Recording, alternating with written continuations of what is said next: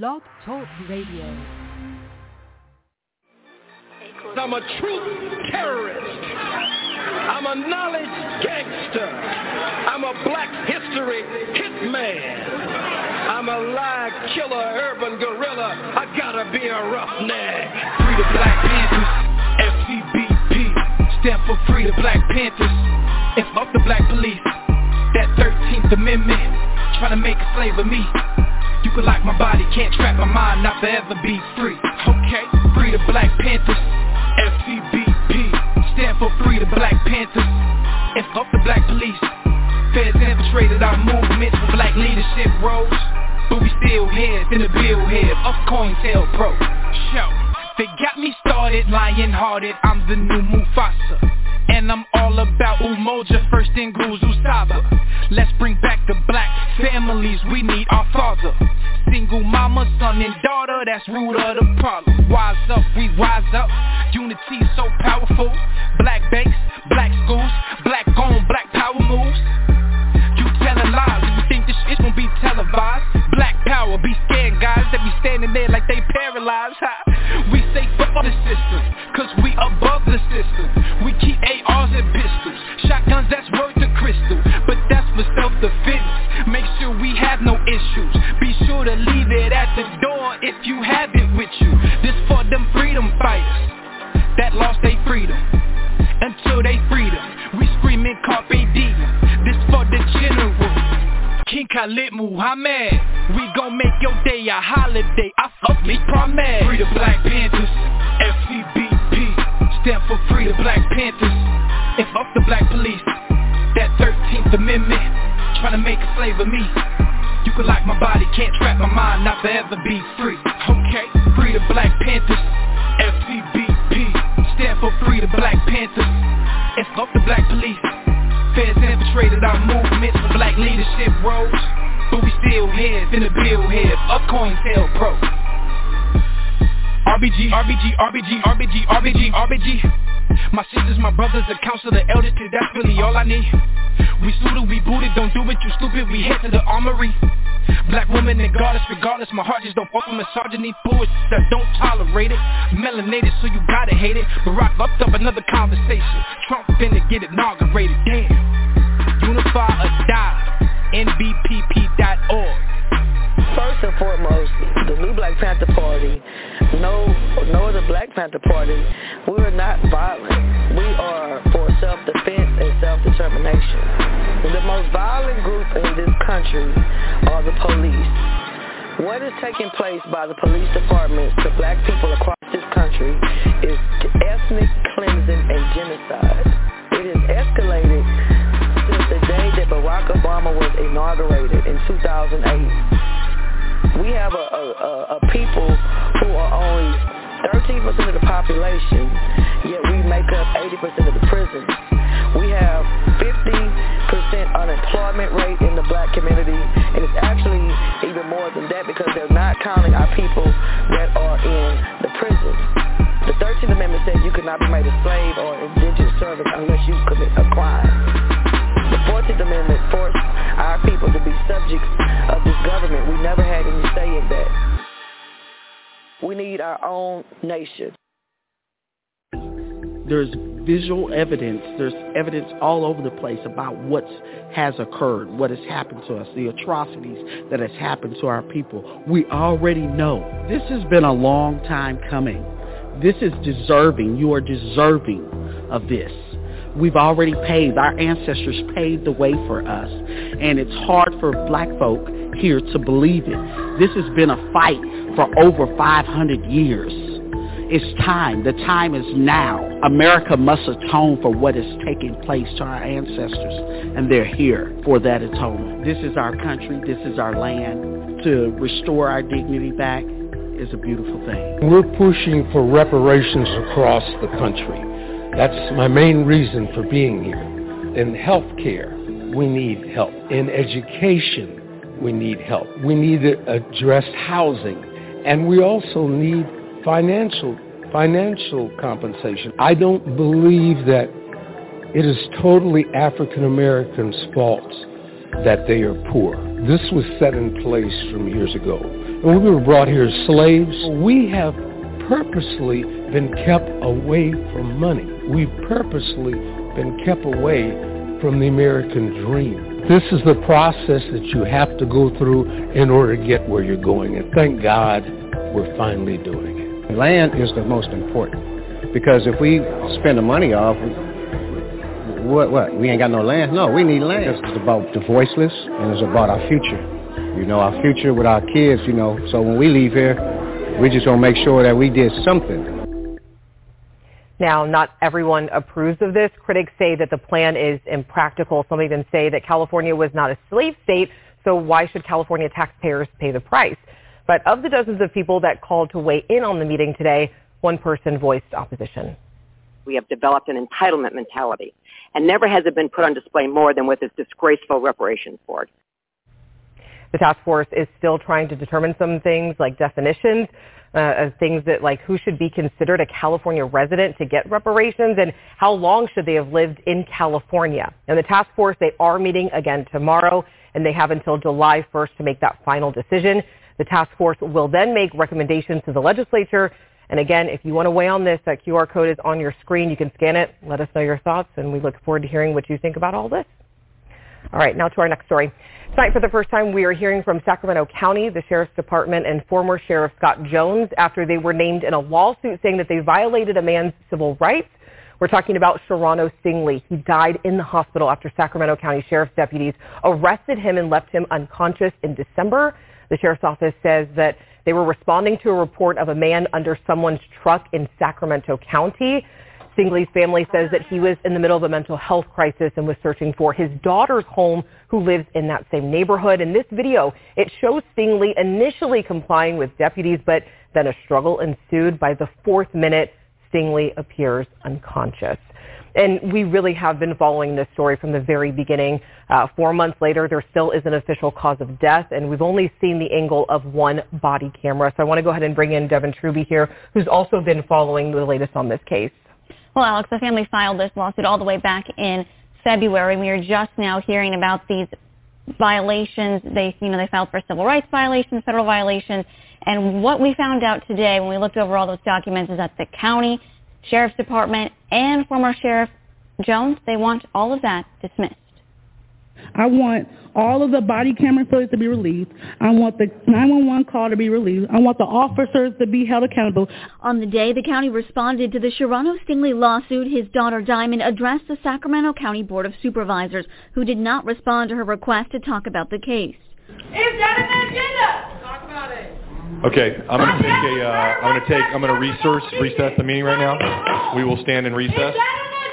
The meeting being called into recess. We met with Mark Marin, the attorney representing the Stingley family, for his thoughts on the county calling to dismiss. He said this is the typical response of the Sheriff's Office under Scott Jones.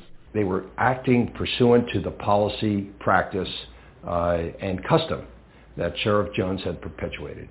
And the county's response to the lawsuit, they want to dismiss the violations of civil and constitutional rights against former Sheriff Jones. They say it's redundant because the county and Sheriff's Department are named. The documents also state that the lawsuit fails to identify a specific training practice by the Sheriff's Department. They permit, in confined spaces, they permit control holds, they permit having a knee on the back, the neck, and the head, which should have been reversed and revised years ago. The response also says they failed to show intentional discrimination to the family's claim of Stingley's mental health disability. They observed somebody who was clearly mentally ill.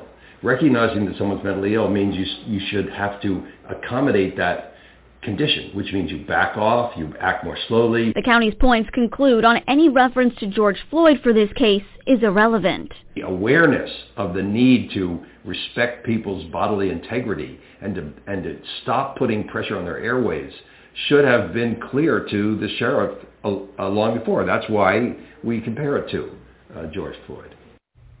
So, Alex, the Stingley family has 30 days to respond to this, and they plan to. Then it'll all go to court, and a judge will decide if this whole lawsuit gets dismissed or not. That court appearance already set and scheduled for May 4th. And then the law firm representing the county, we did reach out to them to hear their side as well, but we did not hear back. And this all happened back in December, but we still don't have a cause of death. We only have that one body camera angle as well. Can you give some clarity or insight as to why this is taking so long? Yeah, I spoke with the county coroner today, and they said this remains an open case. So they are waiting on a toxicology report before they decide to determine that cause of death. And they said, quote, cases with toxicology and or ancillary tests ordered by the forensic pathologist usually take 6 to 9 months to close. If the decedent died 3 months ago, there was no unusual delay. But we checked in with the crime lab for Sacramento County, and they quoted us that a toxicology test on average takes about 41 days. So a little discrepancy there. Yeah, and I do want to talk about the deputies for a second, because are they still working? Do we have an update on them while this whole investigation is going on? I spoke to the Sacramento County Sheriff today, and while we still do not know who these deputies are that were involved, we do know that all of them are working actively within their assignments and that there was never a period of leave for any of them. All right, thank you so much, Devin. We appreciate it. All right, after the break, a life-saving drug now available without a prescription. How making Narcan more accessible can be a game changer against opioids.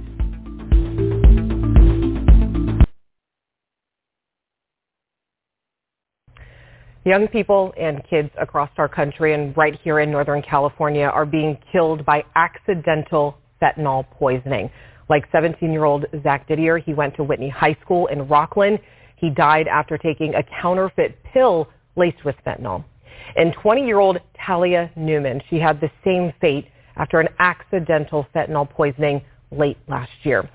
Something that could have saved their lives is Narcan. And if you haven't heard of it, it's a drug that reverses opioid overdoses. And today the FDA approved the sale of Narcan over the counter. And some of our communities that have been ahead of this movement, they are like the Sacramento City Unified Campuses. They made Narcan available. Staff were actually trained to use it in case of student overdoses at school. And bills have even been proposed in the state legislature to require all public schools to carry Narcan. We spoke to a pharmacist today who's told us, quote, easy access to this allows community members who purchase them to make good decisions for themselves. And tomorrow, I'm speaking with a mother who lost her child to a fentanyl overdose. Their teenager bought Percocet unknowingly laced with fentanyl, so we will have that story right here tomorrow on To The Point. All right, coming up after the break, there is still a chance the Kings have a way to the playoffs if they win in Portland tonight, so we're there with a live look at all the excitement.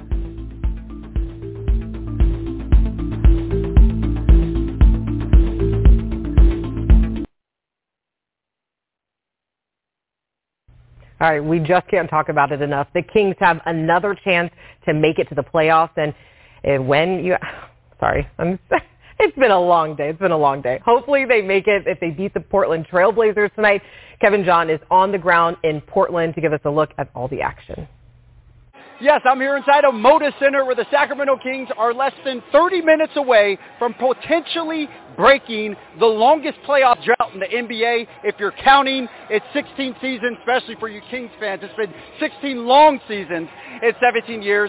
But tonight, the Kings can officially clinch a playoff berth and clinch home court advantage throughout the playoffs with a win tonight. Now, here's the good news. If the Kings lose tonight, they still have an opportunity to get into the playoffs. They would need the Timberwolves or the Clippers to lose tonight. But one thing is for sure. There are a lot of fans from Sacramento who made the trip out here to Portland for this game. I'm sure you guys will probably hear them all the way from Sacramento as well. And, of course, we will have a full recap of this game coming up at 11 o'clock right here on ABC 10. Man, I wish I was in Portland tonight. All right, and it's Kings Fever back home. We have a Light the Beer Beam. We have Light the Beam coffee. We have Beam shirts. We have everything Beam that you could ever possibly think of. And ABC 10's Luke Cleary is live in downtown Sacramento. Luke, I want to see the Beam lit tonight, don't you? Oh, yeah. Everybody here, I think, would love to see the Kings win tonight. A lot of excitement as fans begin to trickle in here. We're at Punch Bowl Social, one of many places in Delco where people can catch the game, where they've got ice cold beer on tap and big TVs where people will be able to watch their Kings play. We also just so happen to be steps away from the Golden One Center, where unfortunately on Monday the Kings just were not able to seal the deal. They fell to the Timberwolves, and you know what we're kind of seeing outside, this dreary, rainy sort of weather is I don't know, maybe kind of appropriate for the failure to just kind of get that storybook ending in front of a home crowd. But again, they can do it tonight. This is a great vantage point where we'll actually be able to see the beam get lit up. And I tell you, Devin Truby told me that she actually spoke with some of the laser engineers. They've got something really special in store in case the Kings do pull it off and clinch that playoff berth and snap that playoff drought, Alex. Oh, they will. We already know that they will. All right, thanks, Luke. And we are here to help you get answers and hear all of your points. We want to know what questions do you have about the Kings. We will get them answered by our Kings experts, Matt George and Kevin John. You can just scan the QR code or text us at 916-321-3310. All right, guess what? More snow in the Sierra today. Sorry, Monica. This is the never-ending story. And it's really causing a lot of pain for the people that are trying to make their way through I-80 at places like Dutch Flat. It just seems like it's never-ending, Monica. Certainly, and we still have that winter storm warning in effect until 8 o'clock for tonight, so additional snow coming our way. As far as our radar, you can see the big push of moisture moving its way eastward, but in that, we saw numerous thunderstorms earlier today, and that's all associated with a low-pressure system. That counterclockwise circulation still very evident right along the coast as it slides its way towards Southern California. 1 to 4 inches of additional snow still falling this afternoon and into tonight, up to about 12 inches at the peaks, with travel highly discouraged in the Sierra. As far as our 24-hour totals, coming in close to about 15 to 20 inches of snow, but the season total is closer to about 670 to 800 inches of snow. So some places actually reaching some record snowfall at this point. Our total rainfall is at 25.65 inches for downtown Sacramento, and that is more than the combined last 2 years of rainfall, helping us to dig and chip away at that drought that has been so persistent over the past 3 years. As far as total rain for today, Sacramento monitoring site is down. So currently we're still tracking about 1/4 of an inch to almost an inch of rain in the valley and the foothills. And for our highs, it's been chilly. 50s for highs today in the valley, 40s for the foothills, and close to 30 for the Sierra. Tomorrow, not much change in our temperatures. We're still going to stay in the 50s, which is about 10 to almost 15 degrees below average, but we are going to dry out from some of that rain. Patchy fog to start us off tomorrow morning. That's what we'll encounter for the morning commute, but then that low starts to move its way eastward. Now, we will still see a slight chance of some snow flurries for tomorrow, but Friday, a great day. Saturday into Sunday, we'll track this low to the north of us, and that is going to provide us with at least a chance of snow flurries for Saturday and Sunday, and a slight chance of a light sprinkle for the valley. Highs tomorrow in the Sierra in the 30s. As we move our way down the hill, we're in the 40s and 50s, a little bit warmer than today, but still well below average. 50s and 60s along the coast heading into our Thursday forecast, and we're in the 50s and 60s throughout the valley. Again, patchy morning fog, especially for the morning commute, and then a mix of sun and clouds for the afternoon.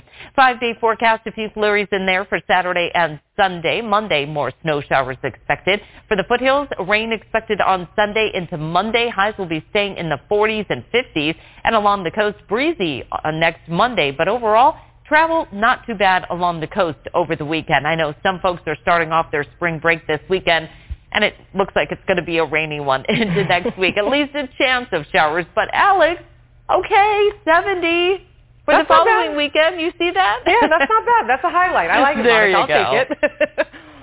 All right, a story we first brought you last summer onto the point. The city of Sacramento approved part of its American Rescue Plan funding to go towards revitalizing the North Gate corridor, and it's a heavily traveled area in North Sacramento. So $5 million is being spent on infrastructure to improve traffic, lighting, and businesses. And now, small businesses in the area, they can apply for one-time grants. The Gardenland Northgate Neighborhood Association tells us some businesses they spoke to are behind on their rent, and this money, it could really help. So a lot of them are family-owned, small businesses, maybe have one employee, and they're still recovering.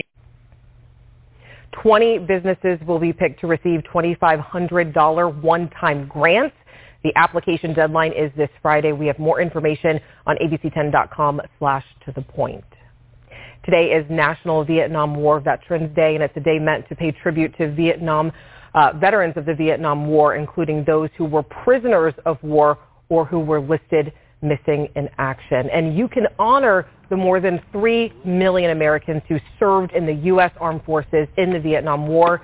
This is the Wall That Heals, which is being set up in Rausch Park in Citrus Heights. It will be there tomorrow through Sunday. It's a 3/4 scale replica of the Vietnam Veterans Memorial. Along with the wall will be a mobile education center, which will have digital photo displays of hometown heroes. And those are service members whose names are on that wall listed within the Sacramento area.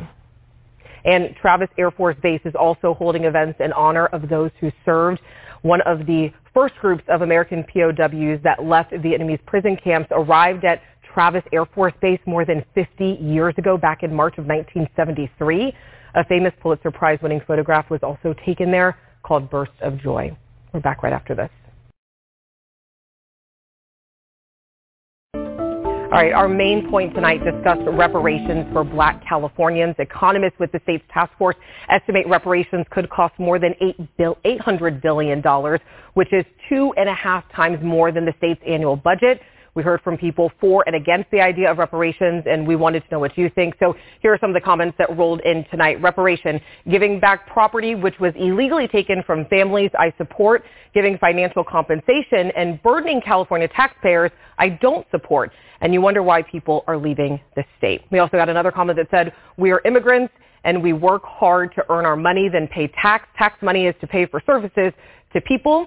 And I want to get through a few more comments here. California cannot afford to pay $800 billion in reparations. Where will you get the money? Stop this nonsense. Another viewer also writing in, really, Native Americans had their country stolen from them, and we were literally hunted in the 19th century. And our last comment here, this reparations program has been more than the most insane programs I've seen. You're going to give people money for what? So again, we really do love hearing what your thoughts are on this. Keep writing into us. We'll have your comments coming up tomorrow. Have a great night. We'll see you later.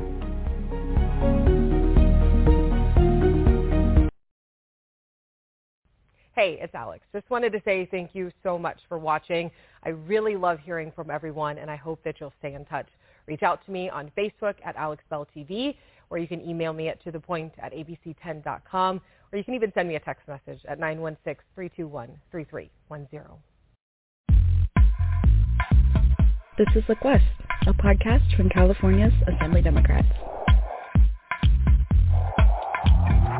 It was called Field Order 15. When President Abraham Lincoln signed it, former slaves were promised 40 acres and a mule. I'm Joel Wolfork with Look West. Field Order 15 was rescinded by President Andrew Johnson after Lincoln was assassinated. Over the many decades since, dozens of efforts have been made to come up with a reparations plan, but none have been successful. Enter AB 3121. Written by former Democratic Assembly member and now California Secretary of State, Dr. Shirley Weber. In sum, the age of enslavement both in California and across the nation birthed a legacy of racial harm and inequity that continues to impact the conditions of Black life in California. People who suffer injuries and losses through the malicious and culpability negligent conduct of others have a right to redress. AB 2131 would require an in-depth examination of the impacts of slavery and its afterlives in California, and provide the framework to develop guidelines on how to begin to address the disparities born of a shameful history. That's Dr. Weber summarizing the argument for reparations to the Assembly Judiciary Committee back in May 2020, just 1 week after the murder of George Floyd and Americans were thrust into a time of painful conversations. She told ABC News that same week that the 40 acres and a mule plan proves that the country has known since the start that reparations should be awarded. The 40 acres and a mule, someone says, if you basically added it up and multiplied and figured out over the years, would be a huge settlement for African Americans or anyone. And we didn't get it, but it was interesting that they recognized the fact that simply freeing from slavery did not necessarily give them an equal footing on even an opportunity to get on an equal footing, because they didn't own land, and they didn't, even if they had land, they didn't have a way of working that land. Her legislation, AB 3121, created the Reparations Task Force.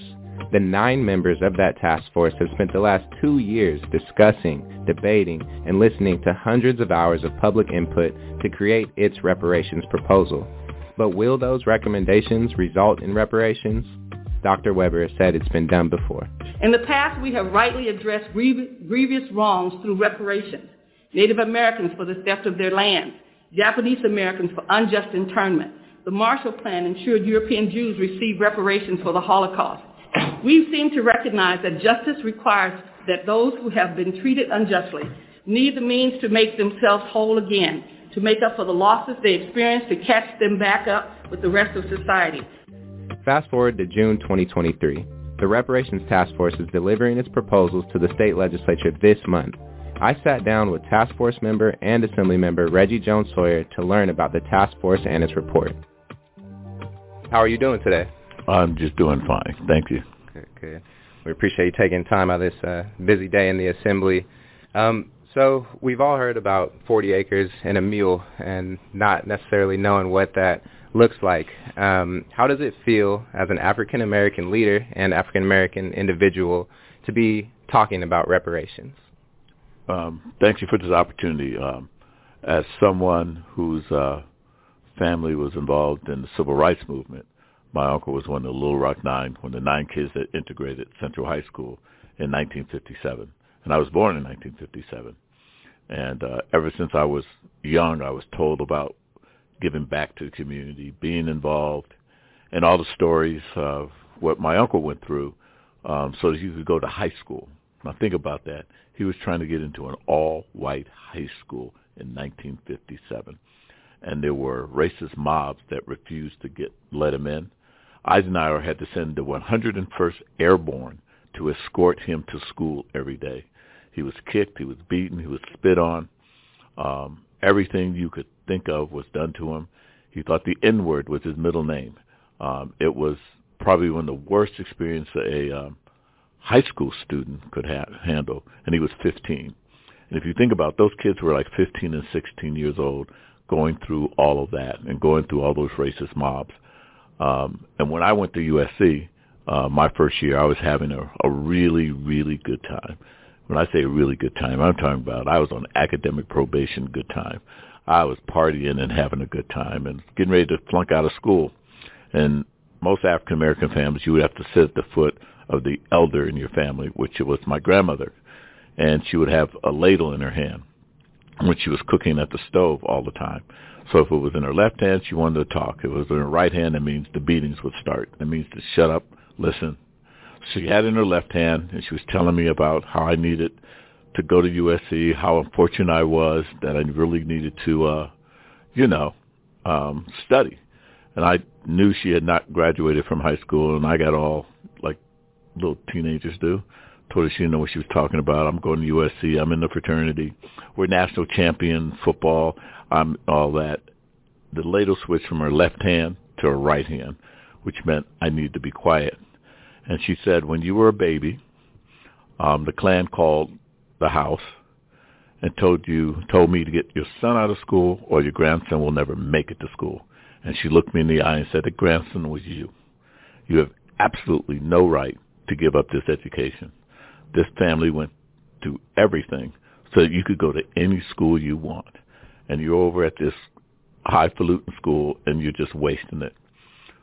After that, I was on the dean's list, and I've never looked back since then. And so I just think in some ways I'm supposed to be on the Reparations Task Force because I know I'm standing on the shoulders of a lot of people who sacrificed a lot of things so that not only I could go to USC and on to Harvard, but I'm now in a doctoral program at USC. And I do that even at my advanced age because I feel that every degree I get, every time I advance academically, it shows those racist white people back in Arkansas that they can't stop us, that you can't stop black people from advancing. No matter what you do, what you say, we're going to keep coming back. We're that resilient. And this is what reparations is really about. It's about making sure that we don't repeat the atrocities that we've done before and to have them continue. A lot of people don't realize that California was complicit in a lot of the racist things that were done in the South, and that now would be the best time for us to reverse it. But for me personally, as the grandson of individuals who participated in the Civil Rights Movement, I think I'm supposed to be here to make sure that it gets done so that when my grandchildren and great-grandchildren look back on this day, what we do with reparations, their life will be so much better, and it'll be because of what I've done.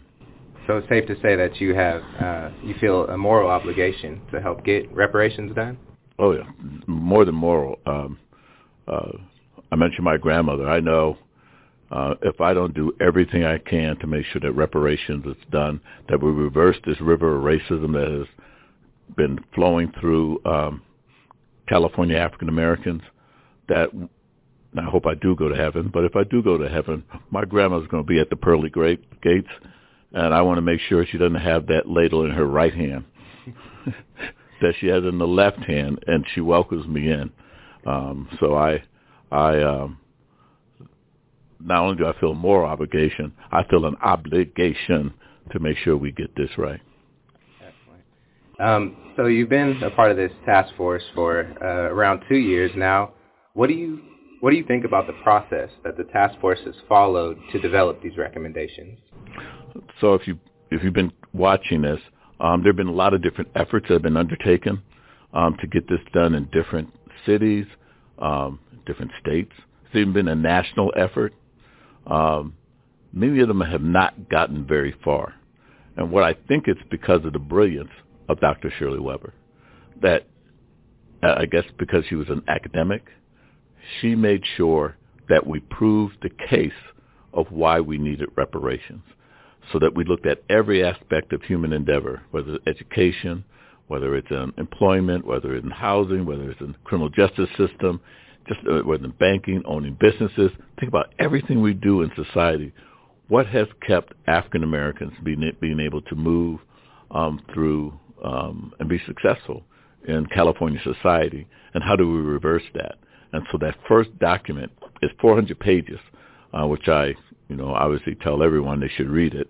But once you read it, you cannot deny, unless you're just a hard-hearted person, you cannot deny that there have been some major atrocities done to African Americans here in California. And we've proven that in that first document. And Dr. Weber was very astute in understanding that we're going to have to prove the case. This is almost like a court case, that we have to prove a civil liability case. This isn't about race. This is about atrocities that have been done to individuals. And then second part of that is we're trying to gauge, and this is the recommendations that are going to come out on June 30th, try to gauge what the damages could be. Just like in a court case, you see people getting awarded a lot of money, but the judge at the end doesn't always give you the exact amount that you want. So that part will be happening when it comes to the legislature, when we decide how do we actually reverse not only that with legislation and budget recommendations, but we hopefully will permanently stop all of the policies, procedures, and just what has been done with implicit bias that's in California society. How do we stop that from continuing on? And that will be the task of State Senator Bradford and myself to actually put that into legislative language.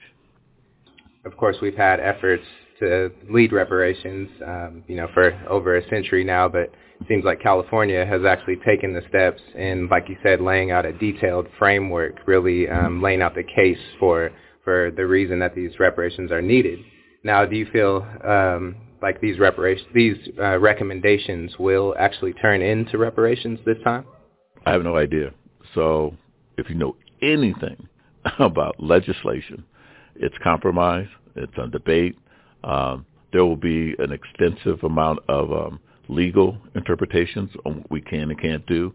Obviously, there are budgetary concerns, but most important, we're going to have to put in legislative language. And legislative language doesn't always comport with what you originally write, what you want.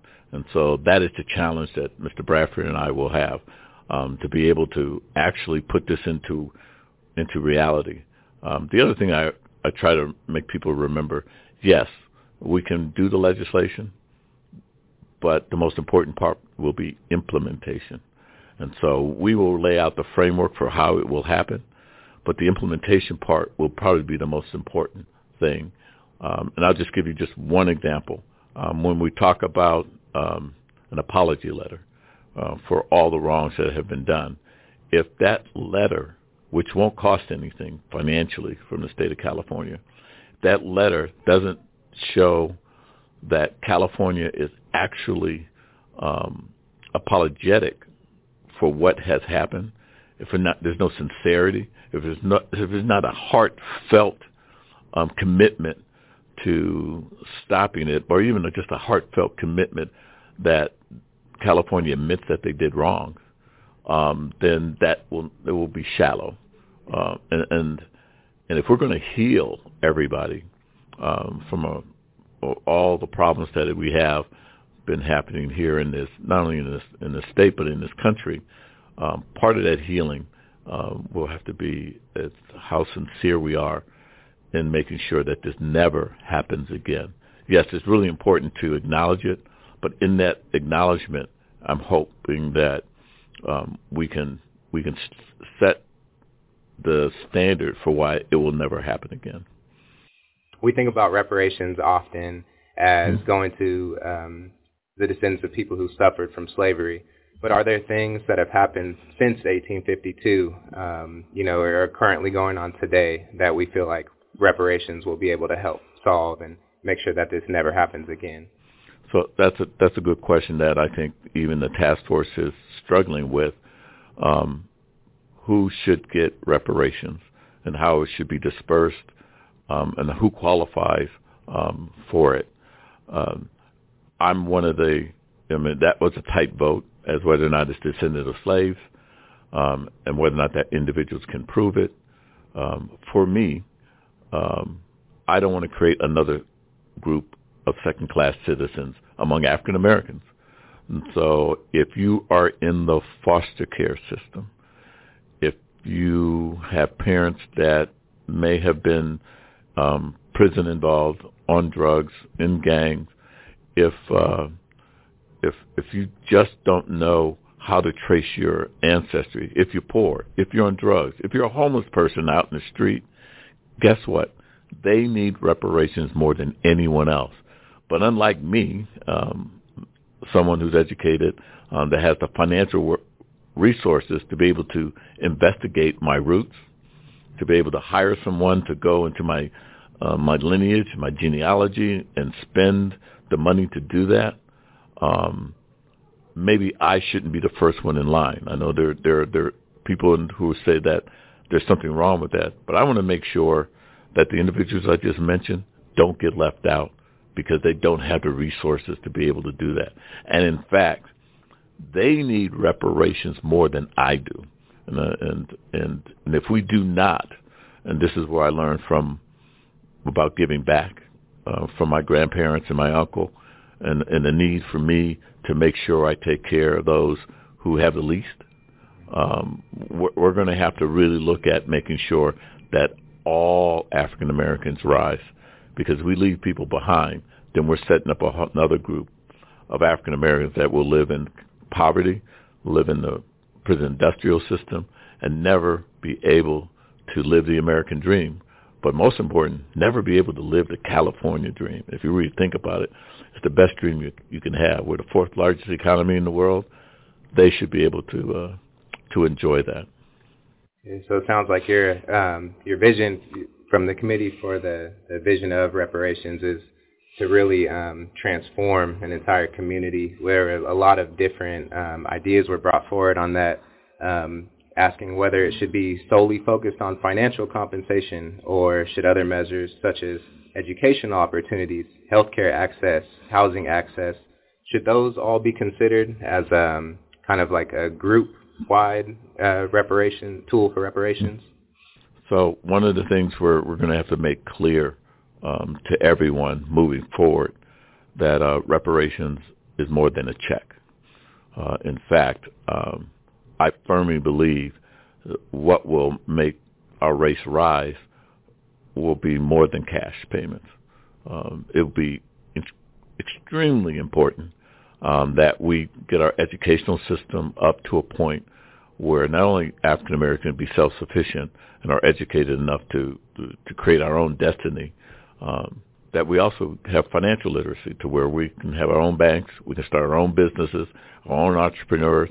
We learn how to manage our money as well, if not better than other communities, so that after a while, we may not need the help or assistance of government, and that we're self-sufficient enough to where we are deciding our own destiny with our own money, resources, and abilities, because we are a resilient race, and we've proven that under adverse conditions. Think about if we took people's foot off of our necks and allowed us to flourish with all of the tools available in California, how prosperous we could be. We have paid out in California and America, we have paid out reparations to certain groups like Japanese Americans who were interned, during World War II. Why do you think we have not already paid out reparations to African Americans? Because we haven't made the case.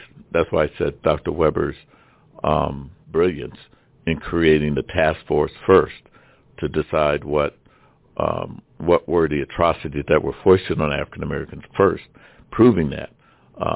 It's very clear when you talk to people about the internment camps here in America on Japanese Americans.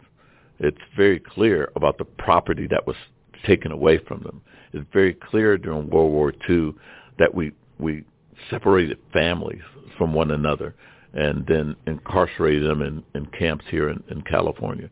It's not like you're going back 100 or 200 years to try to find that documentation. It is here now. So that was easier to get to that. But I think what's really going to be important for us as the benchmark for reparations for African Americans, we will also prove this is how you show as a benchmark on how you do reparations for women, LGBTQ community, Latino community, and Native Americans. All of them have experienced some type of atrocity that have kept them back. Native Americans almost to the point of genocide. And so they can now use what we're doing here in California as a blueprint, not only on the national level on how you do reparations, but in state by state and city by city, locally. That's why it's so important for us to get this right here in California, because this will be the blueprint that everyone else will be able to attain that. Again, Japanese Americans, it was very clear why they needed to do it, and we're able to move forward with it. Once we are able to prove ours, I think others will be able to come on board and do kind of the same. That answers my question for if other states should look west as a example of how to do this right. So what are the next steps for this?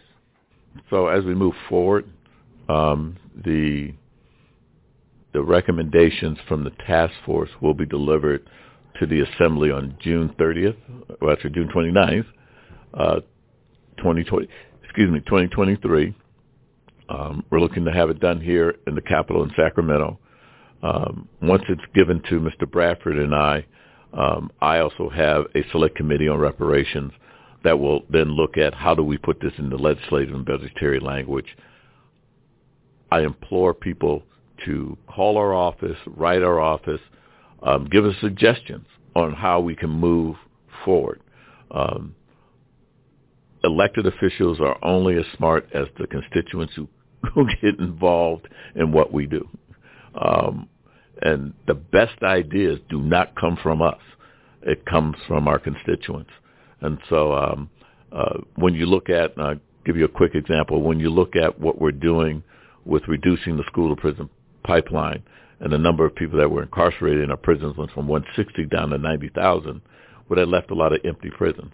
We could actually close 10 prisons. We're going to close 2 with a savings of about $230 million a year annually. Savings. Wouldn't it be great to plow that money back into African American communities to help with domestic violence, drug abuse, PTSD, all of that's going on in our community, childhood traumas, all of that are going on in the black community right now. If we could plow that money in, and this is, for in a lot of ways, this is free money. This is not adding taxes. This is not adding additional revenue that we have to come up with. This is savings from doing something good by closing 2 prisons with an opportunity to close 10. Or could we turn that land maybe into business opportunities for African Americans?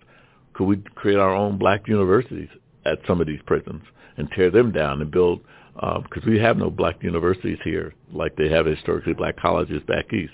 Could we start that on our own system here? I mean, and I got those ideas from people outside our system, and so I want to keep it open so that we get some of the best and the brightest ideas to move forward. And so as we, Mr. Bradford and I, get the documents and the recommendations, we'll have some hearings, and I hope that people will come with some ideas on what we can do moving forward to make this better for African Americans here in California. I just want to say thank you, Assemblymember Jones Sawyer, not only for your time today on this busy day in the legislative session, but also I appreciate you for being your leadership on this issue. So thank you, sir. You're welcome, and thank you for asking. Thanks again to Assemblymember Reggie Jones Sawyer, and thank you for listening to Look West. I'm Joel Woolfolk. You can catch a new episode of Look West on the 3rd Thursday of every month. The Look West podcast is produced by the California Assembly Democrats. When you think of Californian politics, remember to look west. Okay. Welcome. We wish all here an early happy Black History Month to everybody joining us from the Americas, Europe, the Middle East, the African continent, Asia, and the Pacific. My name is Antar Keith. I was born in the Bronx, New York, USA, and I serve as chair of the Democrats Abroad Reparations Task Force from right here in Leipzig, Germany, a country at the forefront of modern reparations history. I invite you to share in the chat where you are tuning in from, where you vote, and in one word, what reparations means to you. Reparations, or reparative justice, has existed as the 400-year-old cornerstone of Black American political thought, beginning long before Black Union soldiers fought to free themselves during the U.S. Civil War.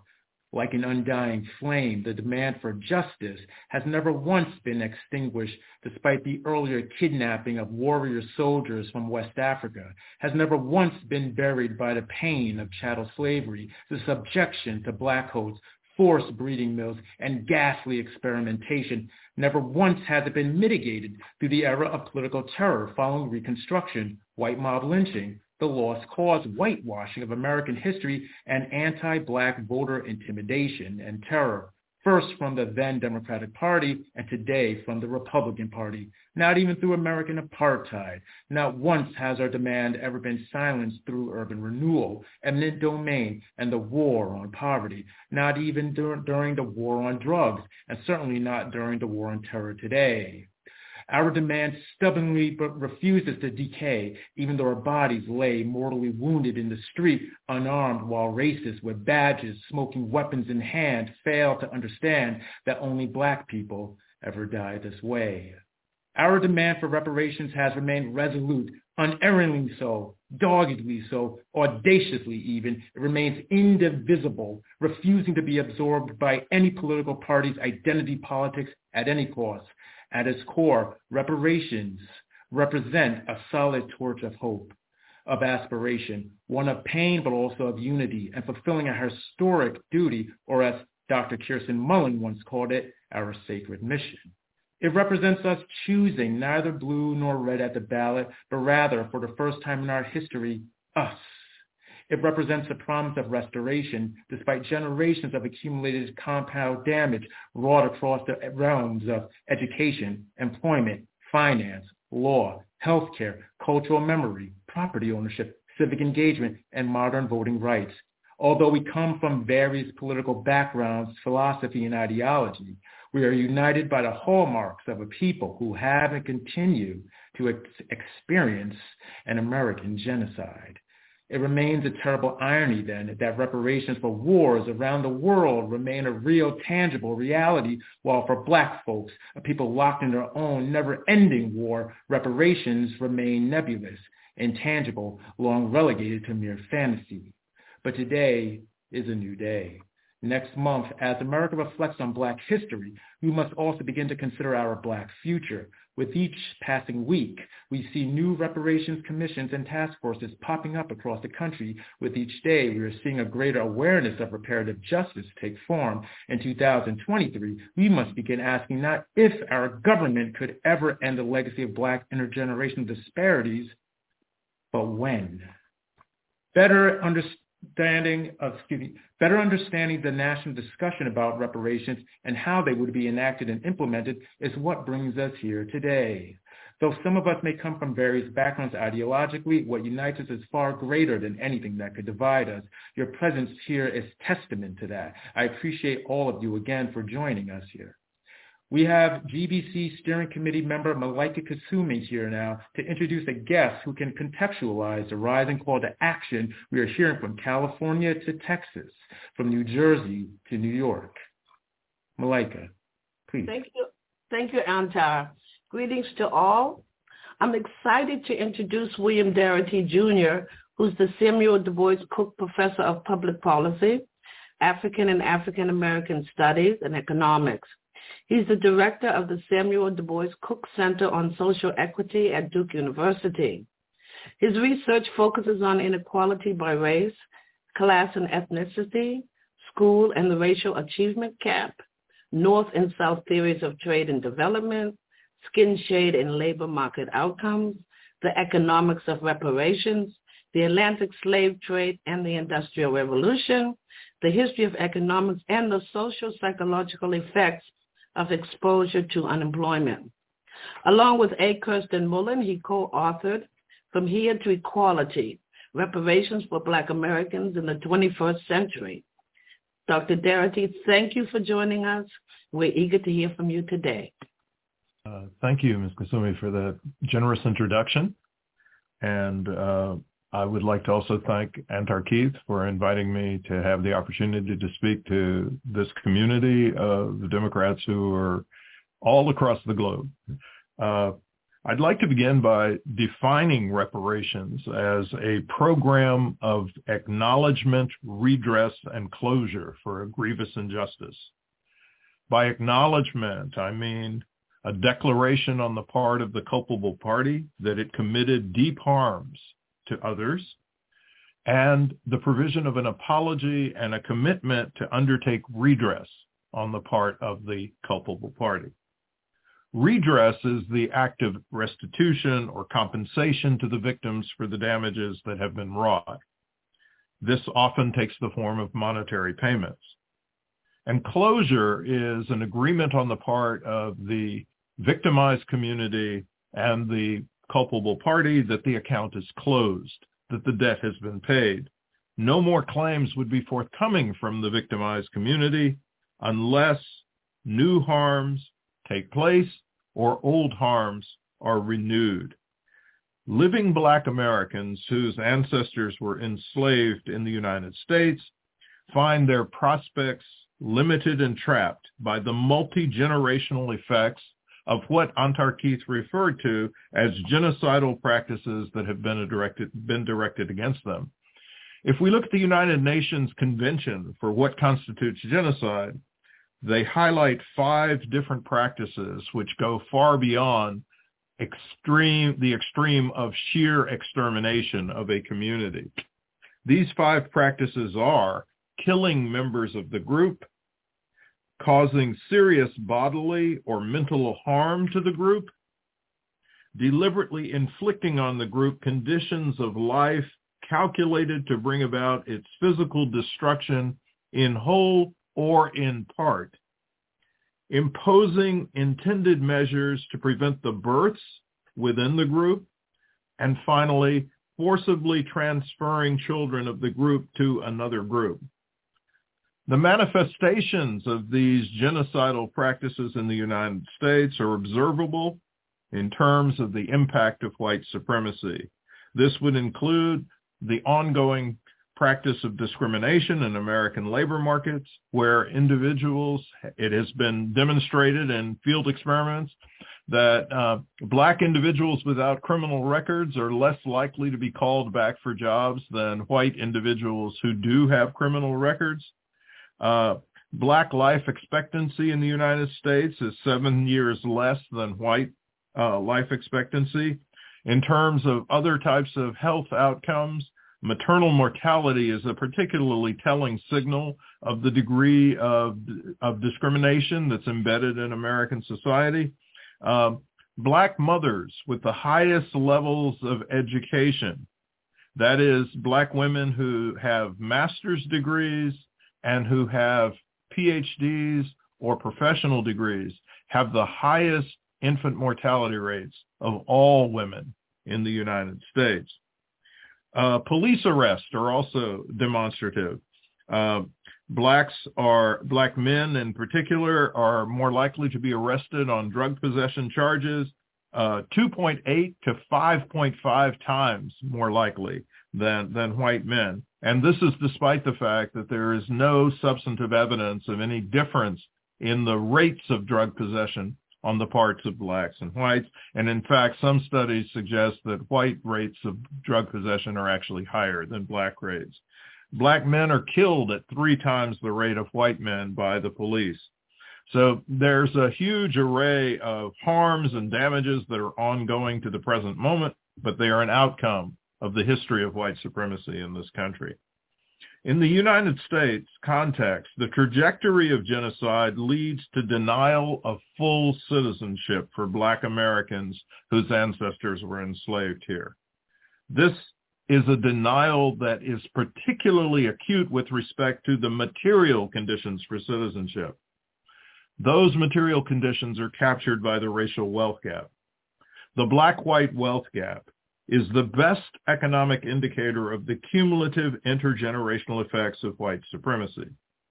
White supremacy is a product of national policy. It is not merely a matter of personal or individual aggressions or microaggressions. It's far more substantive. It's a consequence of a series of policies that have been introduced by the federal government, either through action or inaction, that have resulted in this huge disparity in wealth that we observe today. In the 19th century, land was the primary object of asset building policy on the part of the federal government. The government promised the formerly enslaved 40-acre land grants initially along the eastern seacoast between the Sea Islands of South Carolina and the northern territories of Florida bordered by the St. Johns River. This was actually a promissory note on a full commitment to land allocation to the 4 million formerly enslaved. This particular initial allocation under Sherman's Special Field Order number 15 amounted to 5.3 million acres of land under his Special Field Orders number 15.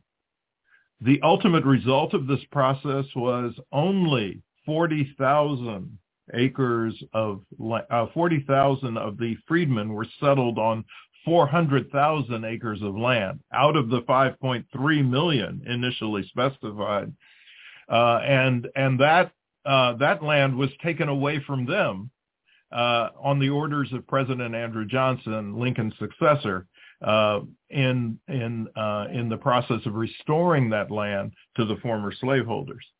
At the same time, the federal government was providing 1.5 million white families with 160-acre land grants in the Western Territories under the Homestead Act of 1862.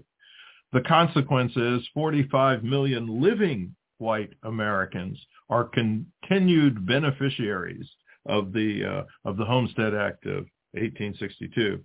In addition, there was a host of massacres that took place from the end of the Civil War into the beginning of World War II, which led to property takings and seizures of property on the part of the white terrorists, making that property their own and aggravating the racial wealth gap. And there actually were 100 of these massacres, even though people are probably most familiar with the one that took place in Tulsa, Oklahoma in 1921, and perhaps the one that took place in Wilmington, North Carolina in 1898. But in fact, there was 100 of these that took place. In the 20th century, the federal government shifts away from land distribution as its mechanism for asset building to home ownership. But it applies the home ownership project in a highly discriminatory fashion, ranging from the application of redlining measures, which were essentially a public-private partnership between the Federal Housing Administration and local banks, as well as the application and execution of the home buying provisions of the GI Bill. Finally, in the second half of the 20th century, particularly in the 1960s, the introduction of a full-scale highway system across the country resulted in the running of freeways through the hearts of Black communities all across America, not only destroying the structure of Black neighborhoods, but also destroying Black business districts. An additional consequence of the massacres was the creation of a Black refugee population that moved out of the communities that had been subjected to these atrocities and had to relocate elsewhere throughout the country. It is clear that these policies put the lie to the notion that the Black-white wealth gap is due to Black profligacy or dysfunctional behavior. Now, the final thing that I would like to make mention of today is the particular vision of what a structure of a reparations plan ought to look like. And this is a vision of the structure of a reparations plan that has emerged from the work that Kirsten Mullen and I have done, as well as the influence of a host of other thinkers about how American Black reparations should be conducted. There are four features. The first is the determination of who should be eligible to receive reparations. And we anchor the concept of eligibility on the fact that the federal government has a debt that it owes as a consequence of its failure to provide the 40-acre land grants to a very specific segment of the Black community in the United States. And that's the individuals who are descendants of persons who were freed at the end of the Civil War. So we argue that eligibility should be contingent on two criteria. The first is what we refer to as a lineage standard. And the lineage standard has it that an individual must demonstrate that they have at least one ancestor who was enslaved in the United States. The second condition is what we refer to as an identity standard, which is for at least 12 years before the adoption of a reparations plan or a study commission for reparations, an individual would have to demonstrate that they self-identified as Black, Negro, African American, or Afro-American. The second component of an adequate reparations plan must be the determination of the amount that should be distributed to the eligible recipients. And in the work that we've done, we've argued that the racial wealth gap provides that critical indicator or index of what should be due to the descendants of persons enslaved in the United States. We estimate that the amount that would be required is $14 trillion, and it would be equally distributed across the 40 million or so eligible recipients of reparations. Then the third component of this is who would pay, and that is the federal government, because it is the culpable party, but it is also the capable party. One of the things that's a bit troubling that's been going on lately is this array of piecemeal reparations projects that have been proposed nationally in many, many cities and across states. But there are two difficulties here. The first is that states and localities cannot meet a bill that would be sufficient to eliminate the racial wealth gap.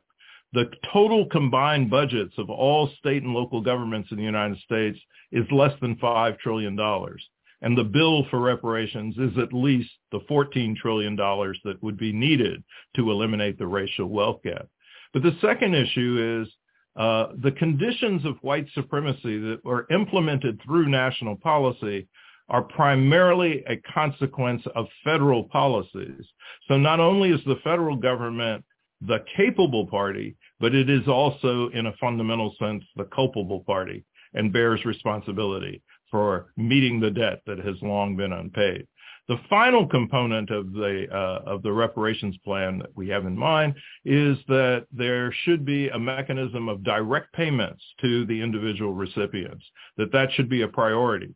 There may be other uses of a total reparations fund that goes beyond the amounts that are required to close the racial wealth gap, but the primary focus of the project must be direct payments to the eligible recipients, just as other reparations initiatives for victimized communities have made direct payments to the eligible recipients, including the German government's payments to the victims of the Holocaust or the United States government's payments to Japanese Americans who were subjected to mass incarceration during the course of World War II.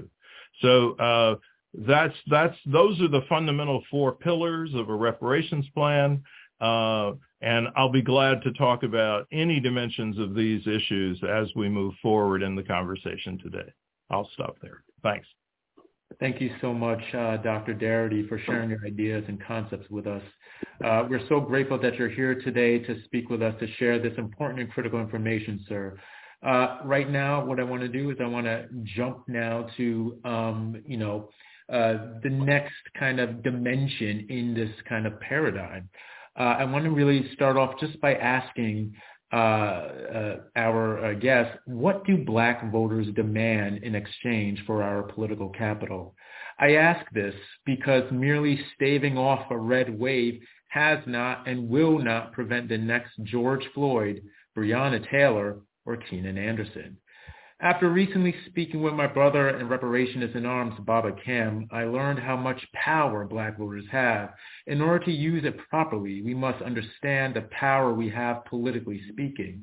The Democratic Party, as a political entity from 1960 to right now, has only managed to win the majority of the white vote a mere 6% of the time in the general election.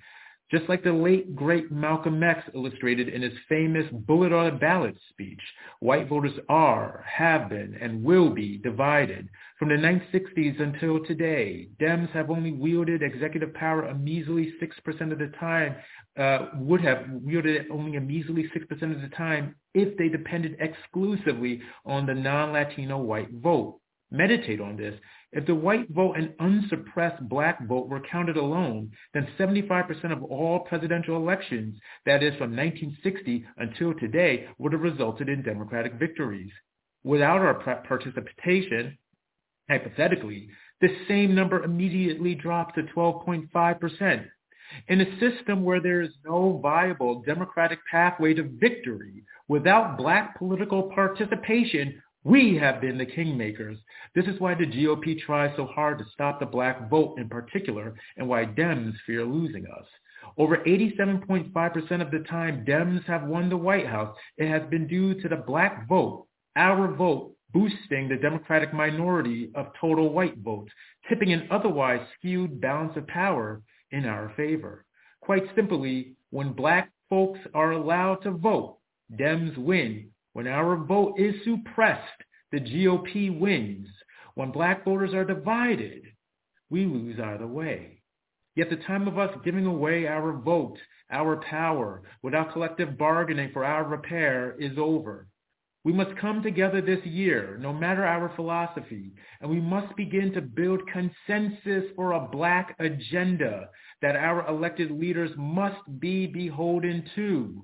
Otherwise, we'll continue to be subject to the typical tap dancing opportunists, empty rhetoricians, and politicals performing kente cloth-clad acts of fake allyship. We must learn how to link the reparations movement to electoral politics and repair the nation through reparations. With this in mind, Malika, can you please introduce our next guest? Let me unmute. Thank you so much for that passionate introduction, Anta. I'm also very excited to introduce Miss Nina Turner, known as, I quote, a hell-raising humanitarian. and as well as a tireless advocate for progressive values and social justice. She made history in 2005 and 2008 as the first woman and African-American woman, respectively, to represent Ohio's 25th district as state senator. She promoted progressive policies through her work with the Ohio Democratic Party, Bernie Sanders' 2016 and 2020 presidential campaigns, and during her time at Our Revolution. Turner is a former assistant professor of history at, I hope I'm saying this correctly, Cuyahoga Community College, and host of the Hello Somebody podcast. Turner is currently the host and executive producer of Unbossed, a show that airs daily on the Young Turks Network. Ms. Turner, thank you for joining us today, and we're very eager to hear from you as well. Well, thank you, Malika. I appreciate the opportunity to be here with all of my sisters and brothers and family of friends from all over the world. It is indeed a beautiful thing, and always exciting to hear Dr. Darity talk about reparations, as him and Ms. Mullins have been working on this for decades, and to bring this really to a level that we all can understand, the masses can understand through the book that they wrote, is indeed a beautiful thing. Antar, I was amening you every word that you were saying. It really is time out for the Black community and any of our so-called allies to continue to accept less than nothing. You know, I had a mentor. She is on the ancestral plane right now, but her name is Fannie M. Lewis. She served as the longest-serving councilwoman in the city of Cleveland's history thus far, and she has this mother wit about her like the women of her era did, very much like my grandmother. And she used to say, it doesn't matter whether you meant to kill me on accident or on purpose, dead is dead. And so we have a situation in this country and also in this world where we do have forces and powers that reveal themselves in the physical, who really do mean to kill the spirits, the hearts, the minds of Black people, some on purpose, others by accident. But as Councilwoman Fannie M. Lewis once said, dead is dead. And so to destroy the very core soul and being of Black people who are descendants of those who were enslaved, it is a generational proposition, as Dr. Darity has laid out, and it is one that this country has yet to address. I would dare say, we're going to tackle the United States of America first, but all the imperial powers, all the colonizers actually do owe all Black folks a debt. And we can tackle that one at a whole nother time, but that is really what we are dealing with, Black folks in the diaspora. So we need to have a family conversation about that as well. But I'll put that in the parking lot. In the political plane, yes, it is true, Antar, everything that you said about how the Democratic Party itself has been able to win elections across this country, especially federally, and especially for the presidency, has came because of Black folks. A lot of folks vote, different people from racial, ethnic, identity groups vote for the Democratic Party. There is no doubt about it. But the loyalist base of the Democratic Party is Black folks. And I would argue that in the 21st century, and it pretty much was the same in the 20th century, but in the 21st century, Black folks went from being the mistress to the side piece. See, the mistress at least gets some trinkets from time to time. The side piece gets absolutely nothing. And that is what Black folks have gotten, absolutely nothing. So I want to say to my Black sisters and brothers and family and friends, and those of you who are not Black, you can listen in on this family conversation. When will we stop being complicit in our own demise? When will we stop allowing the Democratic Party to whisper absolutely sweet nothings in our ear, and when they get into these offices, they do absolutely nothing to edify and to lift the Black community from a systemic perspective? See, I'm not talking about them Black folks who get to go to the Christmas party. I ain't talking about those. I'm not talking about the Clyburns of the world. I'm not talking about those. The Hakeem Jeffries of the world who was picked to be the successor of the former Speaker of the House, Congresswoman Nancy Pelosi. I'm not talking about them types. I'm talking about the types that Big Mama and Big Papas cultivated in hoods all over this country, whether they're rural hoods, urban hoods, or suburban hoods. I'm talking about a systemic lift of Black people that can sustain itself for generations. And as Dr. Darity laid out so clearly, The major thing that has to be done to be able to do that so that black folks don't have to worry about who's whispering sweet nothings is reparations. And for those who claim to be allies of the black community, you have got to be able to say very clearly with us, by our side, not trying to take over the space and take over the room, that reparations is the order of the day. It is long overdue. You know, we just celebrated the life and legacy of the Reverend Dr. Martin Luther King Jr. And I can't tell you, sisters and brothers and family and friends, how much it pained me to see so many elected officials in particular, because I want to rest on them. We're going to dress them up a little bit, who pontificated and tweeted and went and gave speeches about his life and his legacy when they really know nothing about the radical king. I invite you all to read the book that was edited by the one and only Dr. Cornel West, titled The Radical King. See, they don't want to talk about the Reverend Dr. Martin Luther King Jr., who condemned this nation for its imperialism, for its racism. They don't want to talk about the radical king that condemned or indicted this country for its materialism, its militarism, and its anti-black bigotry. No, that's not the one that they want to talk about. They want to talk about the one that says that he wants to see a day where people are not judged by the color of their skin, but by the content of their character. But what they forget to understand is that Dr. King indicted the character of this nation, along with people like Minister Malcolm X, along with people like Congresswoman Shirley Chisholm, along with people like Fannie Lou Hamer and others. Let us not forget, sisters and brothers and family and friends, that Fannie Lou Hamer from Mississippi, a sharecropper, was able to galvanize her colleagues, both black and white, and indicted in the 60s this very Democratic Party that Antar just got done talking about. And they created their own party together based on what they had in common, that they were catching hell, not heaven, catching hell because they were poor, because they were black, and then our poor white sisters and brothers as well. So I'm using that as an example to say that it is time out for the black community to continue to give its votes to a party that does absolutely nothing other than to give us trinkets. A few black people in high places and high spaces does not mean that the black community has been liberated economically, socially, politically, physically, mentally, spiritually. That has not been done at all. And so the black community has to make a decision. It has a decision to make whether we're going to keep giving away our vote.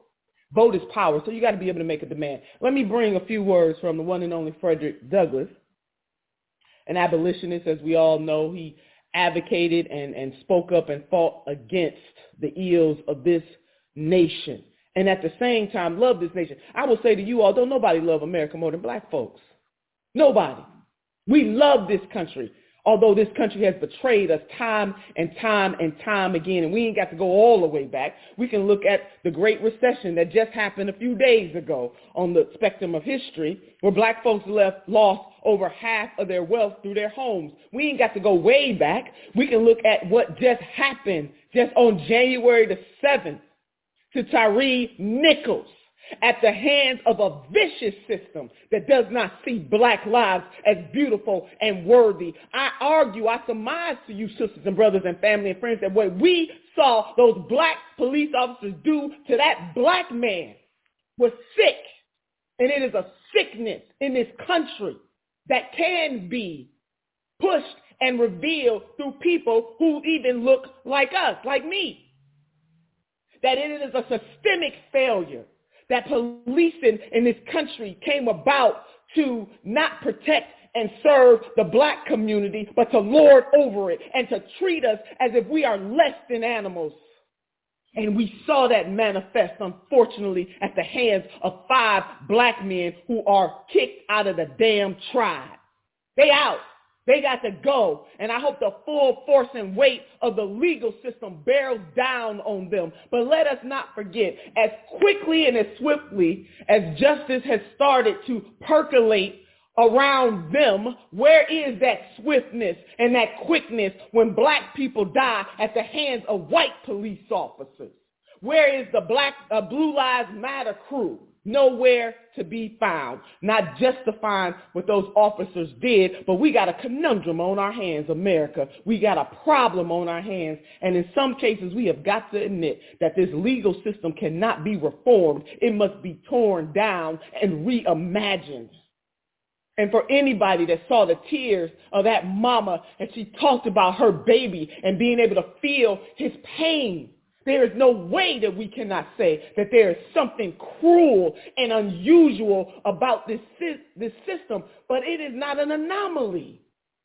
And so the shock that some people feel because you saw it at the hands of 5 black officers, I surmise to you this morning, this afternoon, tonight, whatever time zone you are in, that those 5 black officers are a product of a system that is racist, that is anti-black, and that is rooted in white supremacy. And we ask law enforcement officials to somehow upend the very nature that they have been culturated in, that they've been socialized in, that we all have been socialized in, to see black bodies and black hearts and black minds as somehow unworthy. So I didn't mean to get off on that tangent. Well, yeah, I did mean to get off on that tangent. All of this stuff is linked. Because you cannot say that you love black people. The great novelist James Baldwin once said that you cannot say that you love the tree and you hate the root. And we must admit in these United States of America systemically, I'm not talking about individual racism and individual bigotry. I'm talking about systems have been created and reinforced that shows every single day that they don't give a damn about black bodies. And so what of my son and my grandchildren and other people's sons and daughters that we cannot as a country grapple with this? You had elected officials just a few days ago. When I say a few days ago, I'm being very sarcastic, but a question was asked, does racism and bigotry still exist in this country? And you got the current vice president who said it did not. You got Senator Tim Kaine on the Republican side, or Tim Scott, who said it did not. And I don't care who these people are. Again, black faces in high places does not change the conditions by which black people find themselves suffocated from. So on the political realm, black folks have got to decide we're just not going to take this no more, from Democrats or Republicans. And let me not leave these Republicans, today's Republicans, off the hook. Listen, I'm not letting them off the hook. But the reason why I indict the Democratic Party more fiercely is because they get over 90% of the black vote every single time. When Democrats had control of the House, the Senate, and still have control of the presidency, they were told that the George Floyd Policing Act was going to pass. It didn't. When the Democrats had control of the House, the Senate, and the presidency, we were told that the John Lewis Voting Rights Act was going to pass to try to undo some of the damage in Shelby v. Holder at the hands of the United States Supreme Court. It didn't. Workers in this country were told, we're going to pass the PRO Act. We didn't. Rail workers were betrayed by the 118th Congress at the hands of the president, the transportation secretary, and the Congress. We must, particularly the black community, but we need some allies and we need some co-conspirators, say that we ain't going to take it anymore in the spirit of a Fannie Lou Hamer who stood up to President Lyndon Baines Johnson, so much so the brother had to have a press conference to stop her truth from percolating. She indicted the Democratic Party, and we need that moment once again. Finally, because I can keep on going with this, from the words of Brother Frederick Douglass, he said this, and I want y'all to understand me and understand me clearly. When I quote these words, I want you to listen and not just hear. Listen. He said this, those who profess to favor freedom and yet depreciate agitation are people who want crops without plowing the ground. They want rain without thunder and lightning. They want the ocean without the roar of its many waters. The struggle may be a moral one, or it may be a physical one, or it may be both. But it must be a struggle Power conceives nothing without a demand. It never did, and it never will. That is it. So to the black community in particular, when you make a demand, if people don't answer the demand, there must be a consequence. And the reason why the Democratic Party continues to get away with not answering to our needs is because there's never a consequence for them not meeting the demand. And the Republicans are just useless, especially on the federal level. And we're going to have to deal with them too.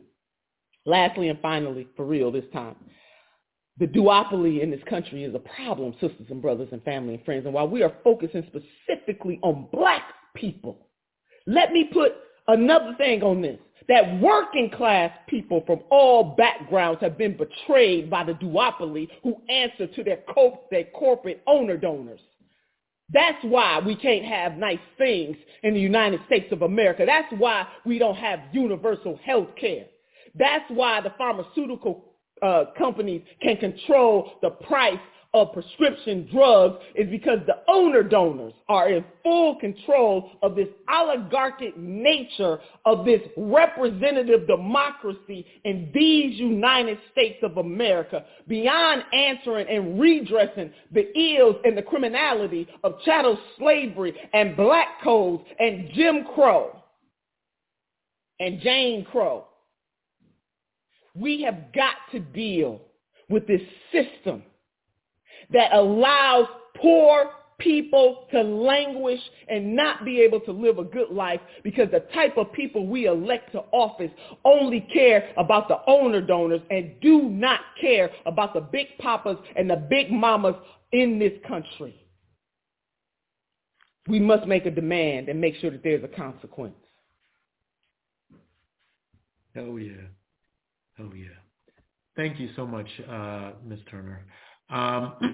So what I would like to do now is I would like to open this up to our audience and provide a little bit of Q&A for both Dr. Darity and Ms. Turner. If you would like to ask a question, first things first, type into the chat box, * hand up, and you will be put into a queue. There are people here who are willing to make sure that you have the proper time to ask a question. I stress, just because there might be I feel like there will be a lot of people asking questions. Please try to limit your questions or comments to about 1 minute maximum.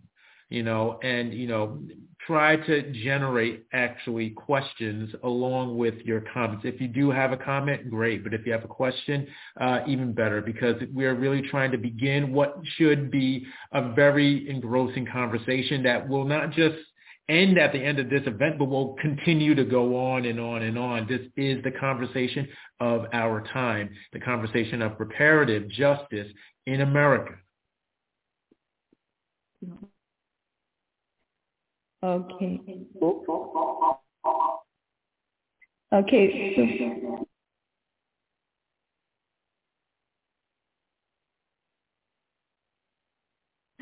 Okay, hopefully I'm not echoing anymore. Thank you. So I'm going to be monitoring the queue, and when you hear your name, you'll be asked to unmute, I believe, and then you'll be allowed to ask your question. So first up, I see we have Wanda.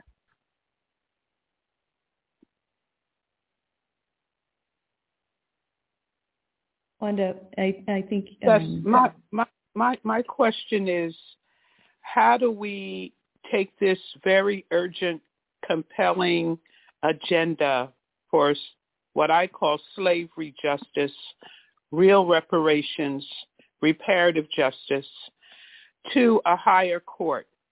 And the reason why I say that is because we are all aware that America has not responded. And I think we need to have a dual approach to getting to reparations. On the federal level, there has been no real activity that will result in the actualizations of reparations checks. The direct payment to descendants of formerly enslaved Black people, which I am, a 72-year-old Black woman who comes from a history of slavery, in America, enslavement of my ancestors, and the accountability. I don't see it happening on a federal level without an international court mandate from the UN to hold America accountable for the human rights violations and the atrocities and horrors of our enslavement. Everything to this moment relates to that in our journey. Even what we saw played out in Memphis goes back to how police were established to patrol, to harass, to capture, to hold in prison enslaved Black people. That's how the police force was established. So that mentality is a reflection of our oppression. But I'm talking now about the UN. How can we get an agenda that takes us from where we are now to a higher international court to try America, to put America on trial, to be held accountable? That's my question. And I want to applaud everyone today, especially our highly esteemed, dynamic chairwoman and everyone on this committee for the work that we're doing. But I think we need to have an international agenda to hold America accountable beyond the corridors of Washington, D.C. How do we do that? Comment? Well, I would say, certainly we have an example in Minister Malcolm X. Some of you may recall, whether you lived it or you studied it a bit, that Minister Malcolm X did just what you were saying, that he took it to a world court, so to speak, and indicted this nation for human rights violations against African Americans. There is no reason why we could not do that today. One of the things that he said is when you expand the civil rights struggle to the level of human rights, he said this on April 3rd, 1964, you can then take the case of the Black man in this country before the nations, plural, to the UN as a vehicle. So there is no reason why that cannot be resurrected again with a 21st century spin. At the same time, I don't think these things are either or. We still must do battle right here on this soil before the federal government to force them to do what should have been done a long time ago. A couple of comments. First, in the late 1950s, Queen Mother Audley Moore brought a case to the United Nations for the harms of genocide to Black Americans whose ancestors were enslaved in the United States. I don't believe at that point anything came of it, but very recently, prior to the pandemic, the United Nations Working Group on Peoples of African Descent said explicitly that reparations is due to Black Americans. The difficulty is that the United Nations and other international courts of justice or their equivalent have no capacity to enforce anything on any country throughout the world. I think that in terms of international unity, there's more success to be won by having communities of Black people across the diaspora who have claims on specific colonial powers or specifically on the United States to support one another. So, for example, when the people of the Congo are making a claim on the Belgian government, by all means, I think Black Americans should endorse that. Similarly, I think all the nations of the African continent should take a step like refusing the entry or continued presence of U.S.-owned corporations in their countries until the United States government provides reparations to Black American descendants of U.S. slavery. But I don't think that the International Court of Justice or the United Nations has the capacity to make this happen. We have to have a political movement internal to the United States to compel the United States Congress to do the right thing. So we have to change who our elected officials are. We have to have elected officials who would be willing, if necessary, to stack the Supreme Court in the event that a reparations plan is adopted. Is this possible?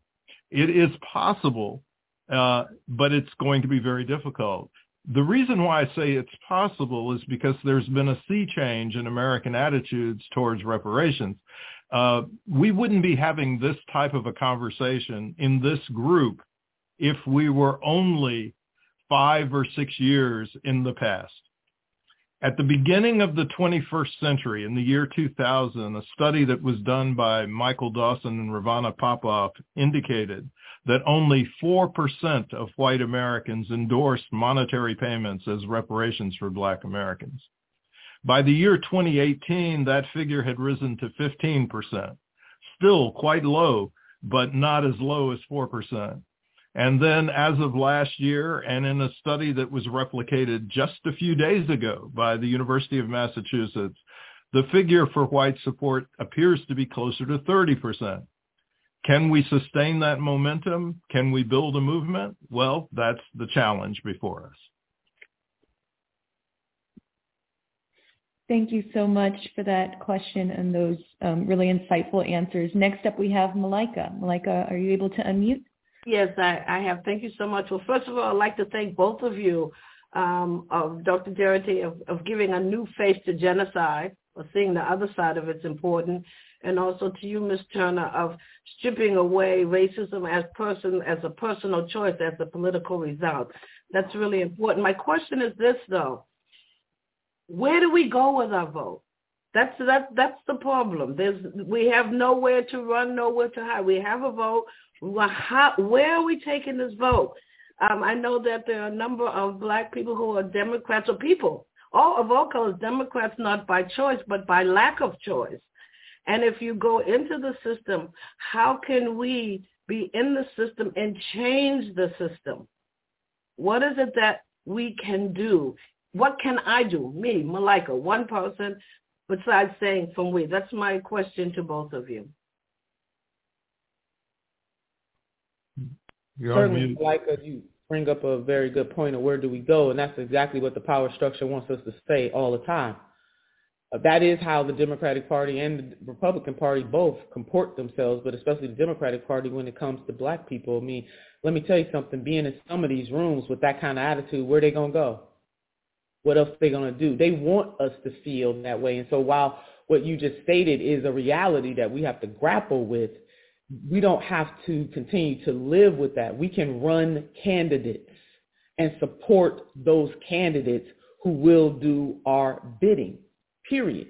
So we don't have to be stuck in that. Another real thing that could happen, and it's happening all over this country in different municipalities, is ranked choice voting is another option that takes some of the air out of the two major parties.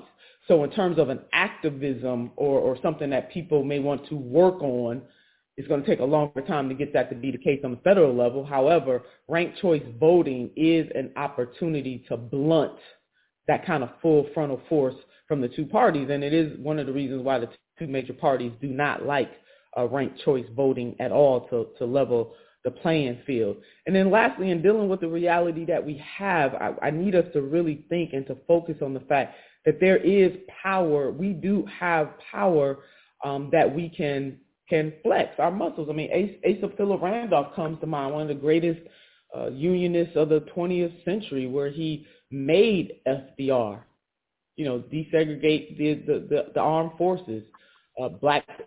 Hundreds of thousands of Black folks were put to work because he said to the president, "I'm coming to march on you." That was in the 40s. FDR couldn't have that because on the world scene, World War II was going on, and he was out there saying, we are the example. We can't be the example of Black folks marching on Washington. So we have to, this goes beyond marching. Marching is a tool. It's one of the tools in our toolbox. It's not the only tool in our toolbox. But we need to draw upon some of the actions and acts of our ancestors or our predecessors. Many of those people are still walking the face of this earth. So let me just say, not everybody's in the ancestral plane. And combine that with some of the new tools that we have, and not be afraid to say that there will be a consequence. We are going to have to endure some pain, but we've been enduring pain for generations. We cannot allow the Democratic Party to get away with saying, well, we are the lesser of two evils, and you got to pick one of us. No, we do not have to pick one of them. And then lastly, attitudes about third parties is really changing too. More and more Americans are saying, especially younger people, but certainly in my travels all across the country, I've talked to some seasoned folks too, who are tired of the Democratic Party and the Republican Party and want to see a third party emerge because they care about the life that they have left, but more importantly, they care about their children and their children's children and what kind of nation are they going to inherit. And my last point on all of those points, that we cannot allow power structures to make us feel so helpless that then we play the game by their rules. If that had been the reality of Black Americans in this country, Africans, and then their African-American descendants, then the prospect of the abolition of slavery would have never happened. You see, that is the realest example that I can give you. Yes, was it hard? Absolutely. Did people make sacrifices, bloody sacrifices, mental sacrifices, physical sacrifices? Absolutely. But if they had played by the rules that were set before them, the notion of the 13th Amendment with its flaw would not have come to pass. So we have to make a collective decision about how hard we are willing to fight and what sacrifices we are willing to make to get there. And all of the examples that I'm giving you is not an either or, it's an and I want you to see it that way, because it's not just one thing that's going to get us there. It's multiple things that are going to get us there. And even though, going back to the point about the UN, even though I don't necessarily disagree with Dr. Darity's point about the UN not having the power to force the United States to do anything, as a matter of political tactics, this is my tactician, the politician in me, as a matter of tactic, to take something before the UN would be a beautiful thing. And at the same time, taking every other step that I have mentioned and also Dr. Darity has mentioned as well. So it's not one thing, it's all of these things. I would only endorse Nina Turner's point about the importance of third parties evolving that actually have some heft. And there's actually an effort underway that's being led by Eric Smalls to establish what he's calling a Freedmen's Party. And there are other types of efforts to establish third parties. The presence of third parties does not prevent coalitions from being established with the existing dominant parties, but it may also put pressure on them to alter their direction of change. So I think that's important. The unfortunate thing is we're in a very, very dangerous time. We're always in a dangerous time, but this one is acutely dangerous because the Republican Party is a vehicle for the introduction of full-scale fascism in the United States. And so that's why, the Democratic Party has the advantage in that situation of getting the black vote, because the shift of the black vote to the Republican Party is so extraordinarily dangerous at this moment. But it leads to the situation that Nina Turner's talking about, where the Democratic Party can depend on the black vote without doing anything for black people. And it didn't do anything for black people when Barack Obama was president. So let's be clear about that. I think that the development of viable third parties is really, really a critical component of this process. Definitely. Great. Thank you so much. Next up, we have Adrian.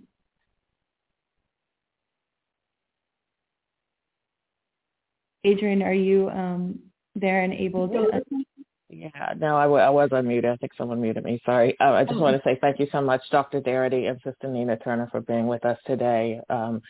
And all of the insights that you've made are just so important. And I think for our membership as Democrats who live abroad, it's really important to hear these points of view, because we have a lot of members who have not lived in the United States before, or, they just have not had the political education that I feel is required, that I grew up with, that you all grew up with. And I think this is a really important question about how we address this in America. So I'm making more of a comment than a question, really. I think yesterday we celebrated the Holocaust Memorial Day, and there's, increasing evidence that people across the world don't believe that it happened. They don't understand what happened. They don't know the historical value of it. And we have in the United States at the moment a governor in the state of Florida, like Ron DeSantis, who is banning AP history courses about African American studies. So for me, this is it's a two-pronged thing. I think the educational part is very, very important, and this will increase our the viability of third party in the United States. But I think also within the Democratic Party, it is about accountability. And so for me, as a member of Democrats Abroad, I'm holding our leadership accountable for their knowledge or lack of knowledge about these issues, and also about what it really means to be an ally at this time. And I would like to hear, your perspective about how we can improve that with it, because we do have to, the fight is within the Democratic Party as well, I think. For now, that's where it sits. So I would like to hear if you have any thoughts about, how do we hold our own accountable? I mean, definitely we got to have an inside and outside game, a plan. I mean, the only way to hold people accountable is to, one, make the demand, and then there has to be a consequence for the demand. So if we were keeping a report card right now, what are the things that would be on that report card? As an educator, and Dr. Darity and I both are that, and, I would have my students in my class, and I let them all know, first day of school, everybody got an A. Everybody in this class got an A today. It's your job to keep it. So when it comes politically, we do not analyze these elected officials through that type of lens. I voted for you. This is your score right now. It's your job to keep it. How do you keep it? Well, these are the things that you got to do to keep it. We need the George Floyd Act passed. I mean, these are minimal things that black folks are asking for. This ain't even pie in the sky stuff that black people are asking for, and they couldn't even do that. So when the midterm came, I analyzed my students. Some students still kept the A, some had B, some had C, some had D's, some were borderline F's. And I said to them, now you got X number of weeks to make this right so that you can get a good score in this class in the final analysis. That is the same thing with these people that we elect to office. So we can run people too. I mean, let me tell you, as a national co-chair for Senator Bernie Sanders' campaign in 2020, and certainly I was with him in 2016, I want you to think about how a senator from Vermont, one of the smallest states in this country, was able to go up against juggernauts and raise grassroots dollars to do it. I use that as an example because we can raise up the consciousness of people in this country and all around the world to the plight of black people here, pull our resources, our time, our talent, and our treasure to get people to move. And the fascism point that Dr. Darity brought up, I totally agree. Black people are always saving this nation. But you know what my question is? When is the Democratic Party going to act like neo-fascism is a threat? Why is that burden solely on black people to constantly save this country from neo-fascism and accept the lesser of the two evils? When are Democrats going to comport themselves as if neo-fascism is a clear and present danger in such a way that they are pushing and passing policies that change material conditions? See, they not acting like it's a clear and present danger, but the burden is always on black folks to act like it's a clear and present danger, which it is. I am not minimizing that. I think neoliberalism kills you slowly. We are witnesses. And neo-fascism kills you quick. So they got to have an obligation to do that. But I want no one to leave this gathering today thinking that we are helpless. We are not helpless, and we are not hopeless.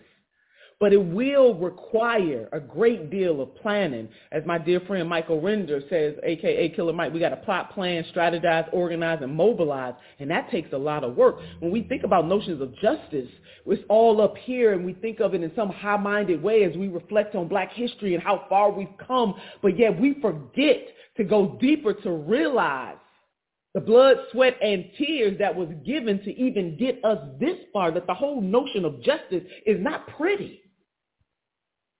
It's hard work. People lose lives and livelihoods, even if they don't physically die, in the fight, in the pursuit for justice and liberation. And so that is the mindset by which, in my opinion, we have to approach this thing. And that it is a generational journey, that the first you passing batons. And so now the baton is in our hand to advance that justice. And then we're going to pass it on to the next. And then they got to advance justice. And they're going to pass it, and it will never, ever end.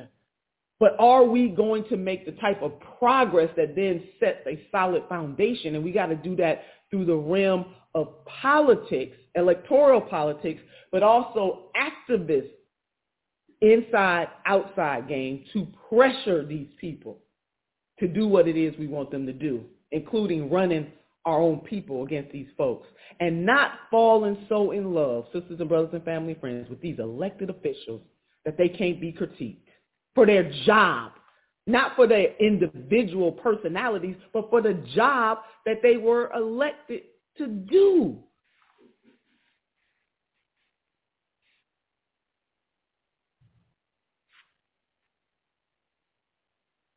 All right. Then I suppose next up we have Friday. Hey, good morning. I always enjoy the conversation that you all host, so I'm just grateful to be here. But my questions, and I put them in the chat, it's a two-part question for Darity. The first part being, could he get into the difference between harms-based model for reparations versus lineage-based? It seems to me in the reparations community that is kind of the split or the assessment that municipalities are facing. And two, in terms of validating or documenting a harms-based model and evidence or proof that you would need to pull versus with a lineage model, the genealogical records, could you just discuss what the difference is in those documentations would be, and what the potential impacts would be if municipalities chose one or the other? So I don't think that the dichotomy is between harms-based and lineage-based approaches to reparations design. By harms-based, I interpret that as the identification of a set of atrocities that have been committed against a community, and then you try to calculate some amount that is due for each of those individual atrocities, and then add it up to arrive at a total figure for the compensation that's owed. You can always precede that approach by saying there's a particular community that's eligible to obtain compensation for those harms. And so you could use a lineage-based criteria as a prelude to establishing a harms-based approach. So they're not mutually exclusive. What is different is the approach that I've been talking about today, which is instead of trying to calculate a sum of compensation that's due by adding up a price for each of the atrocities that have taken place, instead find a single critical indicator of the cumulative effects of those atrocities that can be measured economically. And that's why in the work that I've done with Kirsten Mullen, we focused on the racial wealth gap as that type of indicator. So I would say that the distinction is between an approach, the harms approach being an itemization strategy versus an approach that says you try to calculate this by finding a single comprehensive indicator of the consequences of the damages. But either of those approaches can be preceded by defining an eligible population for compensation, and that could include the lineage standard. So the lineage standard and the harms model are not things to be juxtaposed against one another.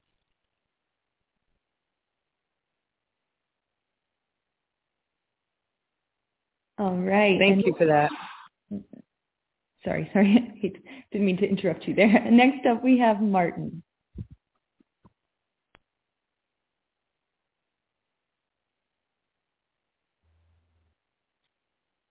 I believe my question has already been answered.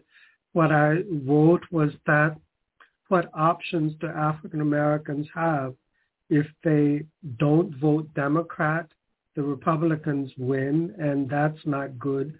If they vote Democrat, then they become trinkets, as Ms. Turner said. Either way is not satisfying. What options are available then? I think I understood him to say his question has been answered already? Is that, or is he asking a new set of questions? Yes, my question, I think, has been answered. Okay, yes, sir. Thank you very much. Thank you. Issa, I think, is unable to unmute, so I'm going to read out what they sent in the chat. Issa says, honestly, despite being pro-reparations all my life, I did not know the VA denied the GI Bill mortgages in the 40s, 50s, and education. Did not know the Department of Agriculture took farms from Black families, that redlining was law, that northern cities had sundown laws. The whole state of Oregon was a sundown state. And he says there are too many details we do not yet know. So this seems like a comment, but if there was a response, I think he's open to that. Just one sidebar on the GI Bill. The GI Bill's educational provisions were not applied differentially to the degree that the home buying provisions were applied.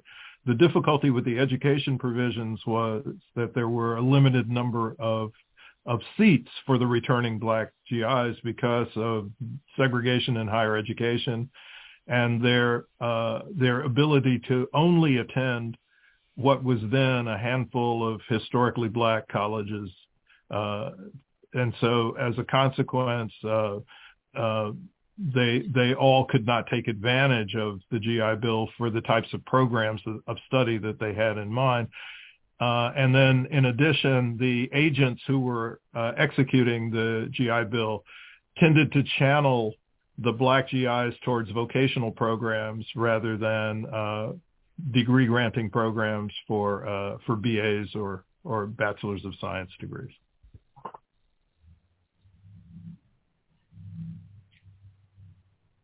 All right. And then the last person we have in the queue is actually another special guest, Terrence Nguyen.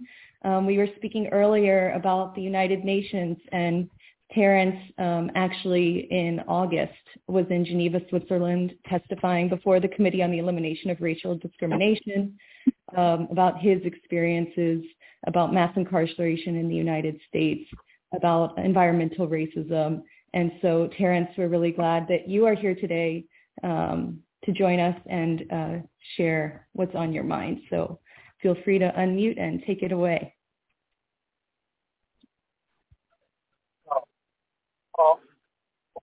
I am privileged to be on in the time of you are very powerful speech. But I think that we as Black people, we're taken for granted. So that's why everybody with a problem, it can just get a superseder, get a jump over us. That's why we had a Black president that didn't address the Black problem. So we speaking to the Democrats. The Democrats feel like the Blacks automatically get their vote when it shouldn't be like that. Because when the prison population blossomed, it was the Democratic Party that led that charge. President Clinton. I'm a person that was a victim of that system. I did 30 years in prison from the age of 16 up until I was 46 years old. And I felt the effects of that every single day when he signed the Anti-Death Penalty Act. And a lot of people don't know about that, but I can tell you firsthand about that. And Clinton did a real disservice to the black community and in general, and specifically to the prison population, because it shut doors down for us. A lot of innocent people remain in prison because of something he signed into effect. And they use up crack the same way that the Republicans use up crack. So it's speaking out the two sides of the same mouth to say the same thing about the black community. It's like we justified in doing whatever we do to you because y'all want to use this drug that our government brought to our community. And we suffer so much that we deal with our problems through drugs. We just try to numb ourselves to the pains and the problems that we face every single day. That other people, they got remedies for them. Cry out for remedies every single day. And so people get tired of crying. That's why we just had a chance to take slavery out of the Constitution here in our state. But people refuse to go vote because people feel like they vote don't even much matter no more. It's like when you talk to black people, if you got your boots on the ground, people, they're quick to tell you, man, now why should I vote? People don't listen to us. They'll tell you that they're going to do this, and then when they get in office, they don't do nothing. They do it for everybody but us. And so people are just saying, why do I need to participate in the process of vote? It doesn't benefit us. And that's a sad situation because I know it benefits us. And so we look at crime situations. Recently, a few days ago in my neighborhood, 8 people were shot. One person has succumbed to her injuries. So she's gone. She's dead now. And people look for solutions to those problems. And a lot of solutions to those problems reside behind bars. Like I am. People follow me because I went through that experience. People knew that I lived in these streets and I did the wrong thing. And now that they see I'm doing the right thing, so they'll get behind me because of me doing the wrong thing.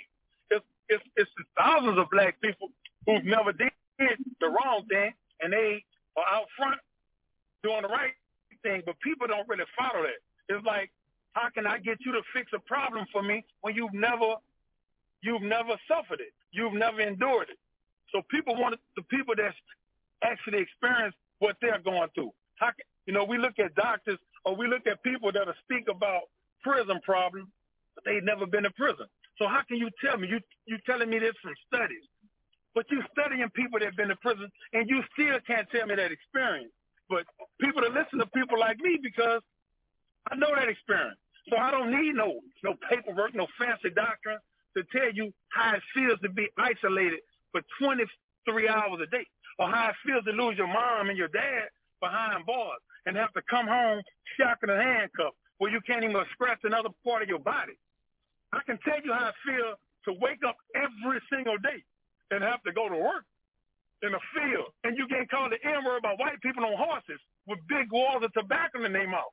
And they beat you when you stand up like a man. And it be when we think about what just happened in Memphis, you see that every day in prison, but it's white guards doing it. And you'll have a black guard putting his boot on you, and they'll drag you down concrete on your back by your shackles and handcuffs, and all your skin is tearing off your body because you want to be a man and you want to speak. So can't nobody that's never lived that experience tell me anything about it. But that's who we get behind. The people that's got these fancy doctors to tell you, yes, this is what he is going through. How you know what I'm going through and you've never been through it? And so people that's living these traumatic experiences within our ghettos, they don't want to hear that from people that's never did it. That's why nobody in no suit and tie can walk through the ghetto and get people to respond to them. But you can take me in this hip hop gear. I can walk through it. You know what they're gonna say, man? That's T-Win. They're gonna get behind me. They're gonna respect me because they know as a 16-year-old boy, Terrence Wynn went to prison as an adult He went to Angola, the roughest prison in Angola, and I came out a man. And I came out with my sanity, and I came out way more educated than I did. So those experiences combined with the education makes people want to follow me. So I listen to Miss Turner, and I love it. And you get me going. You make me think about Nat Turner. You make me think about Denmark Vesey, Gabrielle Prosser. You make me think about the greats that no one speaks about in our history. We speak about Dr. Martin Luther King because he did great work. We speak about Malcolm X because they did great things. But those that's hidden. Now we're taking a train of thought from blacks from the education department, so blacks can't learn anything about black history. So that's another injustice that's done to us. Everything is done to us, and we really don't stand up for it. It takes us to die for people to stand up. And then some of us die, and it goes overlooked. So we look at swift justice. But I can look at Alton Sterling. Police shoot this man down and die and have no justice come. I can look at Ronald Green, who just was killed by the police here in our state. And ain't nothing being done by this. It took 3 years for that to happen. But these black men, they was arrested on the scene. I can tell you about Ronald Greenspan. He killed in St. Marksville here. They killed a little white boy. They was arrested on the scene. But ain't no white people getting arrested for killing black people. But we scream Black Lives Matter. But it don't matter because what they use up is the crime within the black communities are being done by black people. So how can Black Lives matter when it don't matter to you?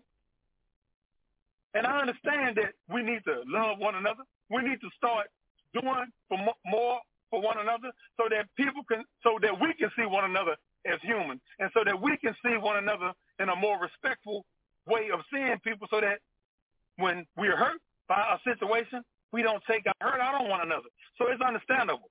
So that means I got to look in the mirror first. Every single day I got to look in the mirror and I got to say, man, I love me. And then me loving me, that means I'm going to love anybody that looks like me. I'm not going to take anything away. And so we have been praying for years in this country. Black people have always had to pray. I mean, white people don't even much believe in God. And I'm not speaking to all white people, but I'm saying the earlier people and a lot now that's in positions to make these decisions on our everyday life. They don't much believe in the higher being. Terrence. Believed. So thank you so much. Thank you so much, brother. So, that's Terrence Wynn. He is the chairman of PIPES, which is a community organization in the community helping people. And, Terrence, I know you're fired up, brother. I'm fired up too listening to you. I really, really want to thank you for that. So, somebody could pop Terrence's contact information in the chat box. And, for those who want to work with him, this is boots on the ground organizing of the dispossessed, the hurt, the ones rendered indifferent, shunted off to the peripheries of the political spectrum. Terrence is doing the work to bring them back in. But, these communities, these dispossessed and, subjected to deprivation communities, I should say, they're looking for a champion. They're looking for someone who listens, not, as he said, a person with a suit on, a black face in a high place, just to get up to the White House and then pretend, oh, look how much progress we've made as a people. He's looking for people with an inside-outside strategy who want to be held accountable to the communities that they purport to represent. And really, across America, even outside of America, black people are looking for that, and we've been looking for that for around 400 years.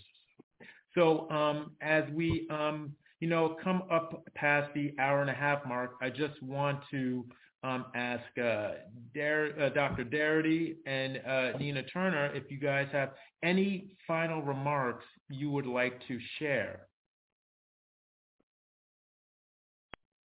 So I'm absolutely. Ms. Turner, if you like, you can also go first. Oh, that's all right. You can let Dr. Darity go first. That's fine.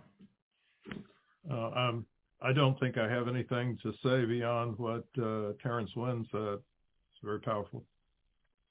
Yeah, amen to that. I was going to say to Brother Terrence, run, baby, run. The your testimony. You can't have a testimony without a test. And this brother has been tested, and he is a personification of perseverance and strength. Very touched by everything that he had to say. And I think we need the brothers and the suited brothers. We need all the brothers out there doing the thing on behalf of our community. I just want people to leave this call knowing that it is not hopeless and we're not helpless. The great President Nelson Mandela of South Africa once said it always seems impossible until it is done.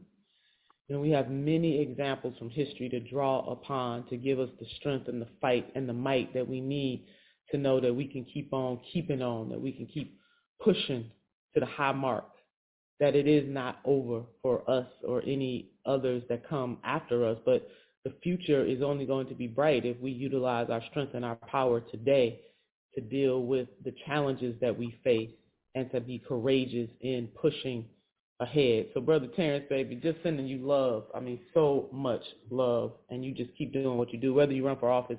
I think that's another fallacy that we make, thinking that everybody got to run. Everybody don't have to run for office. We need some people on the inside, and we do definitely need some people on the outside.